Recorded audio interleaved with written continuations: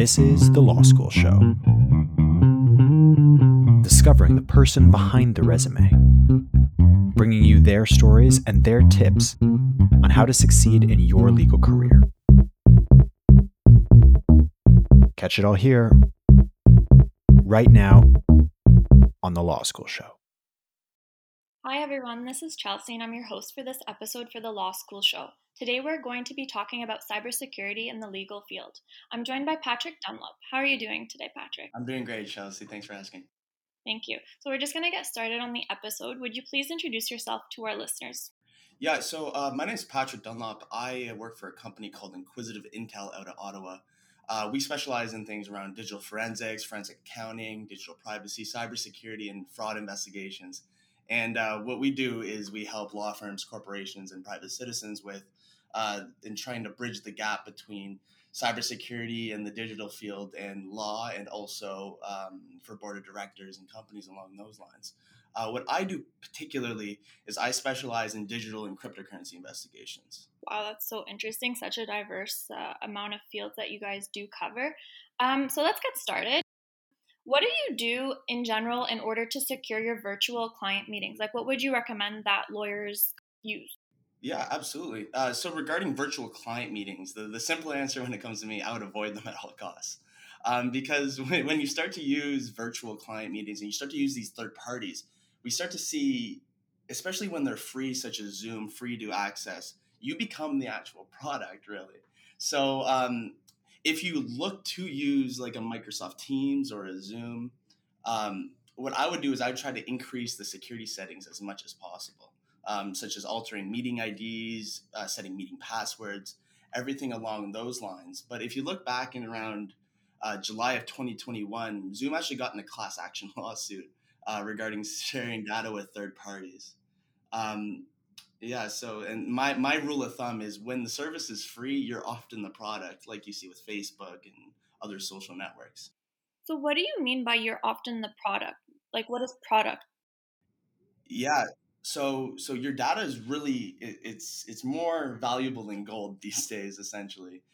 Where companies will package up your data and they will sell it for marketing purposes or AI purposes, or it doesn't really matter who the individual buying is, but what they do is they gather all this information, they package it into data sets, and they sell them off.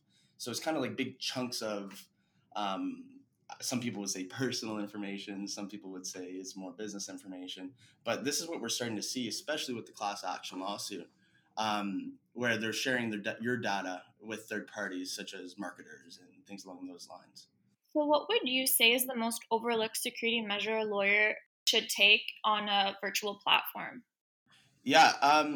So when we talk about virtual platforms, it's every time you employ another virtual platform, the risk of things such as cyber phishing or people posing as you to communicate with your clients, or for example, with Zoom, um, we've seen very recently where your inbox is flooded with Zoom invites, right? And criminals try to leverage things like this, where they make a Zoom invite, which is actually a cyber phishing scam, which can load malware onto your computer or do all kinds of different things along those lines. Spyware, particularly, is another one. All kinds of different things. But when you want to secure yourself on these digital platforms, you can get great endpoint security. You can get all kinds of different services that really secure you up. But at the end of the day, the key that's getting you into that account to communicate with your clients or to access your clients' information is your email and password. So when you at your law firm or you at school, you're using your email and you're taking it and you're going to use it at Amazon and you're going to use it at the gym. When those third parties get breached with a cyber attack or a hack, a lot of that information often gets dumped onto the open internet. So we'll see emails and passwords and usernames and IP addresses and phone numbers and everything someone needs to pretend to be you. For example, when right before recording this episode, I took a look at one of our data sources for all of this breach credential information. And for example, we were seeing about 81,675 breach email credentials. And that's so often a combination of emails and passwords or email and IP address. But from that pivot point, the cyber criminals will pivot towards trying to find more information about you, such as your dog's, the name of your first pet, which they can probably find on your Instagram, or all kinds of different things. And when we work with law firms traditionally, it's a very similar situation where they're not aware. There's two types of law firms or companies in general: the ones that have been cyber attacked, or the ones that don't know yet. So we're starting to see there's a little bit of a divide in the sense of that kind of thing. So, what measures do you think that law firms can take in order to avoid such a ripple effect? Let's say. Yeah, so it's company policy is a very big thing that I believe particularly can help secure these companies, or cybersecurity audits. If you work at a company, it's very unlikely that they do regular cybersecurity audits. Um, but it's getting the individuals at the firm to reduce password recycling, or use your firm email outside of work. By just using it for work, that reduces your liability extremely. Or also getting endpoint protection for your devices and encryptions, things along those lines. Because I think a stat, don't quote me on this, but I think in 2019 there was a stat that came out about 44% of law firms use file encryption, and even fewer use email encryption, which are the kind of last line of defense when it's protecting your data. So, when you say email encryption, is that when you secure an email and then you have to put in like your additional code, let's say, in order to open up the email? Yeah, it can be all kinds of different things. It can be on the back end where when it's stored, because when you go to access, there's the client facing thing for all these software providers, and that would be your email account. But sometimes, depending on how you have it set up or how your IT is set up, some people have the email servers on site. So it depends on legislation and where you choose to practice and things along those lines. But the encryption side of things is encrypting the actual data between you and your client at the end of the day. And often people will need an encryption key to unlock it, or it's just a safe place to place all your data. So, with the trend in the industry having submerged into the whole online field where courts are held online, how do you find that the court system, and I'm not sure if you can comment on this, is dealing with all of the Zoom meetings that they're providing clients with in order for judges to kind of host Zoom trials? Absolutely. So using Zoom as a intermediary for trials and things like that, I think they're doing their best they can right now with COVID. Obviously, it's not the best place to hold a trial, in my personal opinion, because I think there's a lot of things that are whether they be subliminal messaging or things along those lines, where it's very difficult to interact with. From a security perspective, if there's a media ban in a trial, it's another thing that makes it very difficult to secure these things, right? Where now you're trusting all this information with a third party. But using it as a tool to host trials, I wouldn't be as worried about, rather than when you're having personal communications with your client under solicitor-client privilege. And protecting the solicitor-client privilege, I think, would be the most important thing when you're using these different forms of communication. So, how would you say someone can ensure that client information is safely stored? Or is there a better way to have it on a separate device? Like, what recommended steps do you think someone should take? Yeah, it comes down to cyber hygiene at the end of the day, and it comes down to how are you storing this? Because there's a billion different ways that you can store this kind of stuff. You can have cloud storage, or you can have your local servers on site, or you can just completely trust another external IT company to manage all your files, right?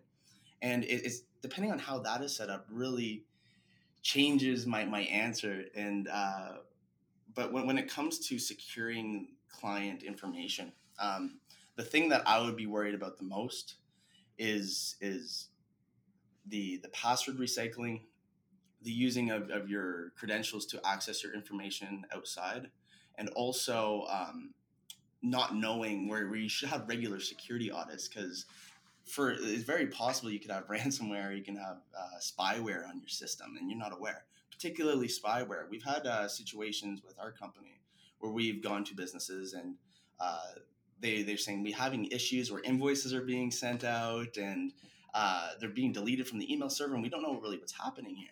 And this is a trend that we've seen over and over again with company to company. And there's spyware on their systems; they're just not aware of it. So it's very easy to say everything's secure when you're not actually looking, right?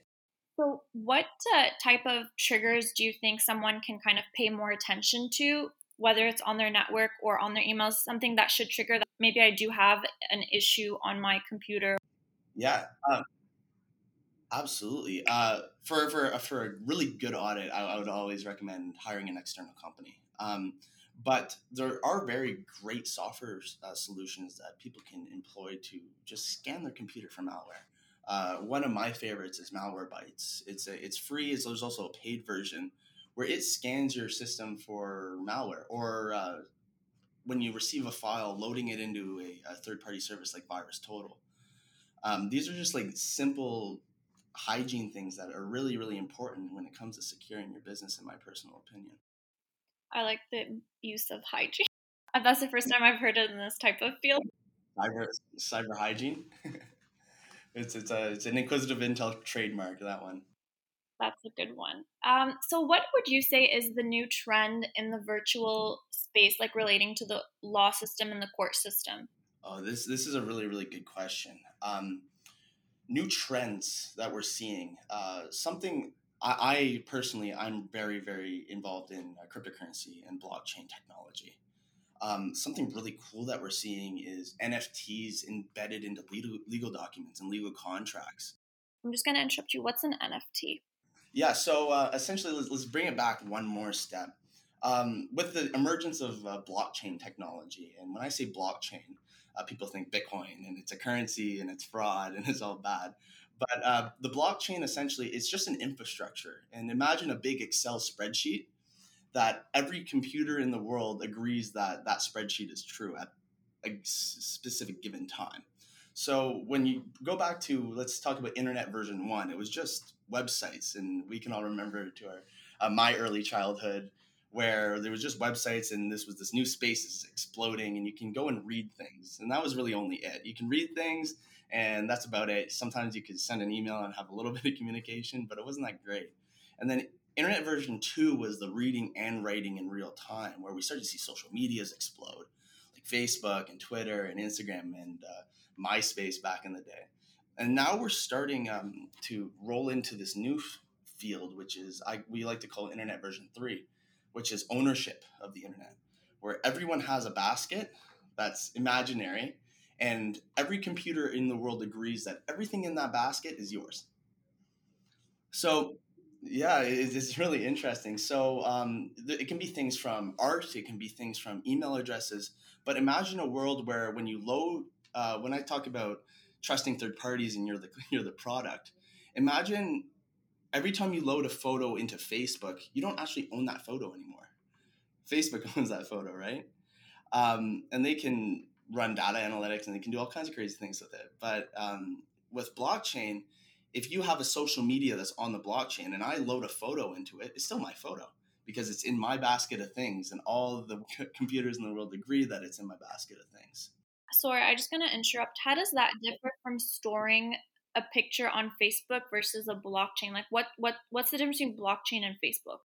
The difference between blockchain and Facebook is that Facebook owns all the data, but on the blockchain, you still own your data.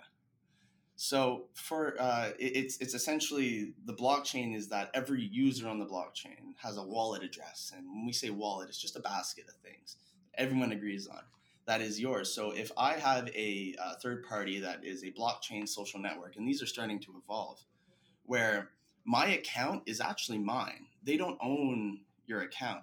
So if I want to take a good example would be, imagine you could take your Gmail email address and then go over to Yahoo and use it on Yahoo. That's something that you can't really do at this time, but it's something that would be very easy to employ with this blockchain technology. So what we're starting to see in the legal field is they're embedding little tokens into contracts. So when you sign a contract these days and you decide and one thing leads to another, and then you end up in a lawsuit, when the contract is signed, at the end of the day, in my personal opinion, I'm not a lawyer, obviously, but it's a he said, she said about you signed the contract. No, I didn't sign the contract. So what these NFT technologies bring to the table is that if someone signs a contract, it's this day at this time, the contract was sent to this person, it was signed, and every computer in the entire world agrees that it was signed. So it kind of takes the who, what, where out of the equation, and now you just have to focus on the why. Would that be when you see on, let's say, PDFs like Adobe, where it's like stamped with like the specific like timestamp, and then there's sometimes an IP address? Let's say, is that what you're referring to? Yeah, that's a great example. When it comes to that, you're trusting Adobe. And then are you going to get Adobe to come testify? Is this something that's probably not going to happen? But since Adobe is a private company, it's not really an open audit trail to figure out how did this happen and when was it sent back and forth. You don't really get the whole story. You just get a stamp of appeal uh, from Adobe where they say this is great. But it's really unlikely that they're going to come and they're going to testify to this. But when you use a blockchain, it's completely open for anyone to audit. And you can go and watch the transactions and the whole 9 yards. Um, I'm trying to think of other things right now, and moving from the blockchain stuff to cryptocurrencies and cryptocurrency recovery. We're starting to see, and this is an unfortunate trend in my personal opinion, but we're starting to see a lot of people when they get their Bitcoin robbed from them. Who do you really go to at this time? You can attempt to go to the police, or you can attempt to go to another authority, but at the end of the day, they're not really getting investigated because there's a very big gap between the current state of the internet and ownership and currencies and free markets that are occurring over there, and the actual digital literacy of a lot of police forces. And we're starting to see the RCMP slowly get into it, and they're doing their best to keep up with the information, but a trend that we're seeing a lot is people are electing to go civilly to recover their stolen cryptocurrency rather than going criminally with the government.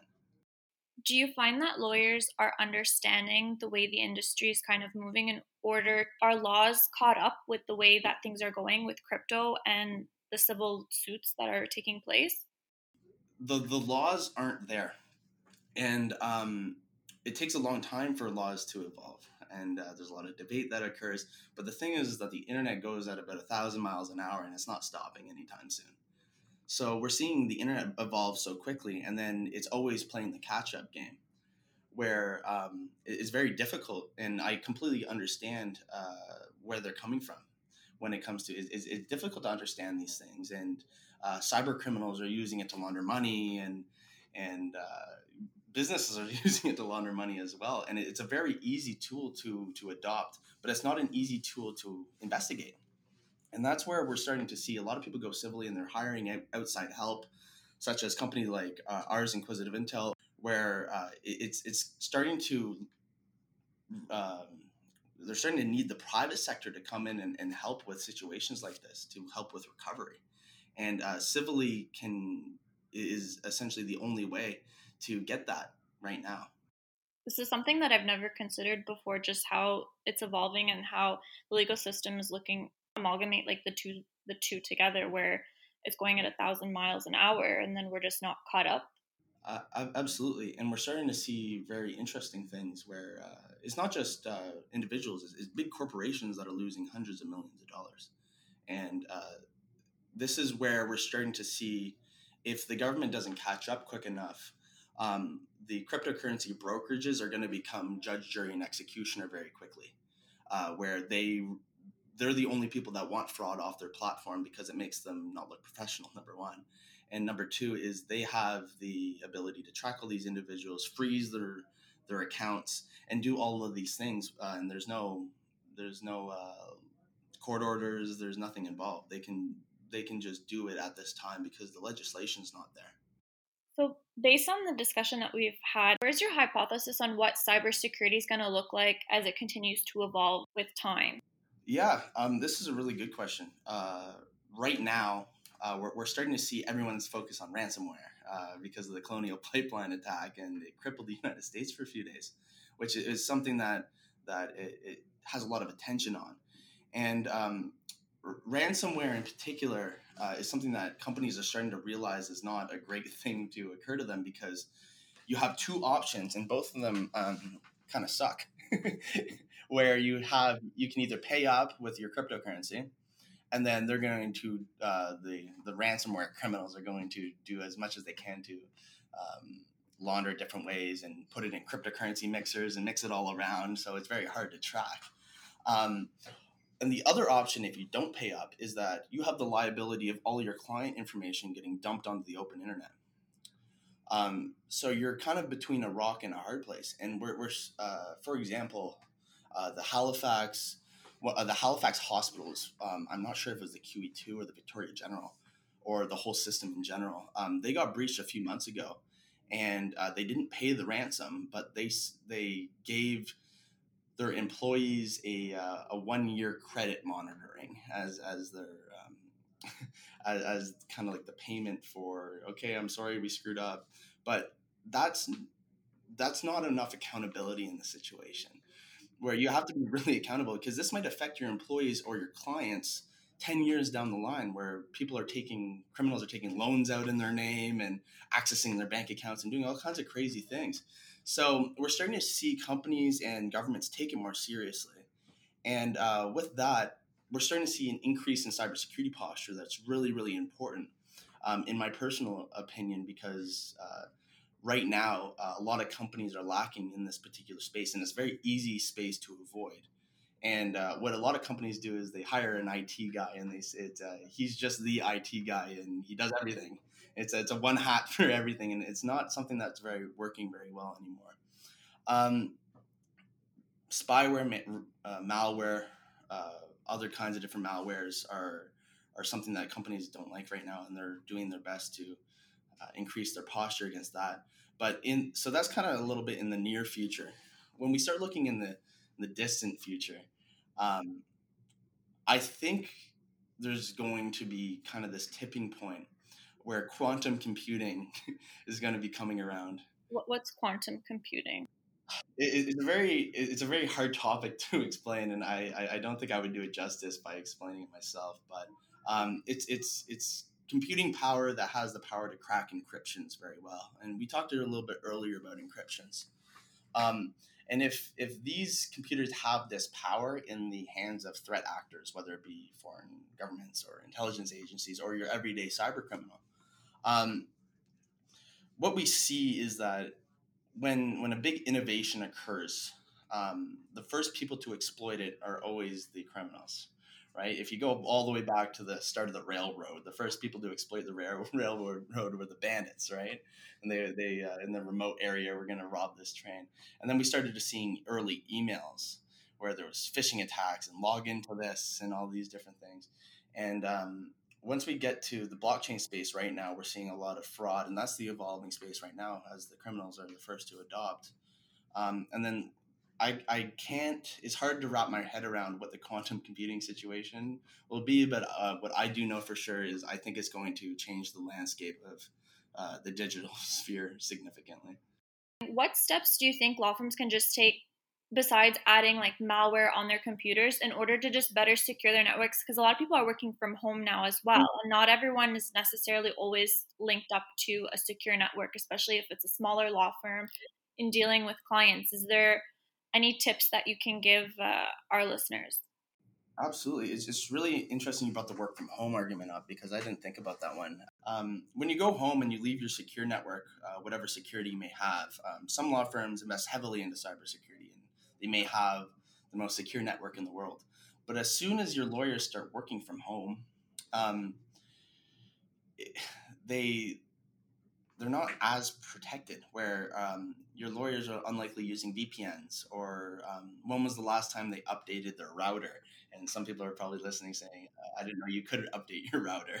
But yeah, exactly. It's just things like this where you're taking these devices, you're taking them off site back to your house, where you're on this network that's likely not secure, could be compromised already. And now you have these devices and you're bringing them back to your secure office, where these devices might already have malware or ransomware or spyware or all these different kinds of malwares on them. And then this is very, very easy to infect your entire network. And then, so if I was a law firm bringing people back from the work from home movement, or currently have lawyers or assistants or articling students working from home, I think it would be very smart to invest into a cybersecurity audit, or at least at the very minimum, have your team working with VPNs and having a little bit of endpoint security. Okay. And then to wrap up, I guess, the episode, I have one final question. Can law firms build their own court system? Like their own, like, I don't know if that's something that's in the realm of possibility where it's kind of more secure, or let's say there's a platform that can be created, in your opinion. Yeah, absolutely. I think that there's definitely a lot of companies that are thinking about that right now, because it would be an easy segue for example, an e-discovery company to get into that field and start hosting these secure court systems, is what you're saying. I think it's entirely possible. It would be for law firms themselves to do it alone. It would be a very big investment to develop a system like that. But I think over the course of time, I think it's going to, at the end of the day, rely on the governments. Civil mediation, that's a different thing. And I could see a company appearing where they can really capitalize in the civil area. But at the end of the day, it relies on the government, whatever jurisdiction your court is in, to get to that phase where they have a really secure platform if they continue to choose to do trials virtually. Okay, not to put you on the spot, Patrick, but is there any last minute advice that you'd like to give our listeners, or main takeaways on cybersecurity in general? Yeah, if I was to give one main takeaway, I think it would be it's very, very, very important for students right now, or current lawyers right now, to look into the digital landscape currently, because the digital literacy of a lot of law firms, or even judges, or crown attorneys, or everyone in the space, there's a very, very big gap between the current stage of the internet and the understanding of what it is. And when you're trying to give legal arguments in this area, a good example is a friend of ours of the companies who works with us. He says that he went to a trial, and he was an expert witness, and he said, so the defendant was on his browser doing such and such, and the first thing the judge said, he looked at him and he said, "What's a browser?" So these big gaps in understanding is a very, very difficult thing, and I think it's something that we have to get around, and we have to increase that digital literacy. And we're seeing it right now in primary school, where kids are learning to code. And I think if we're at that stage with our public school system, I think something has to occur in the legal field as well, where we need to understand what is happening around us. We need to understand when someone gets their cryptocurrency stolen, what happened there, and an understanding of how can we fix this, or how do these things transfer to each other, and how do these NFT work. When we have this whole economy running essentially under our noses right now, and it's getting adopted more and more and more every day. And I think there's a cryptocurrency brokerage in the States that attempted to register as a bank the other day. Wow, that's so interesting. Where we have this crazy gold rush of this new infrastructure, blockchain, and I think it's very important for everyone to get on board and understand, at least have a basic understanding of what is going on in that field. Well, thank you so much, Patrick, for joining us on the Law School Show, and thank you to our listeners for listening in on this episode. I hope you all have a great day.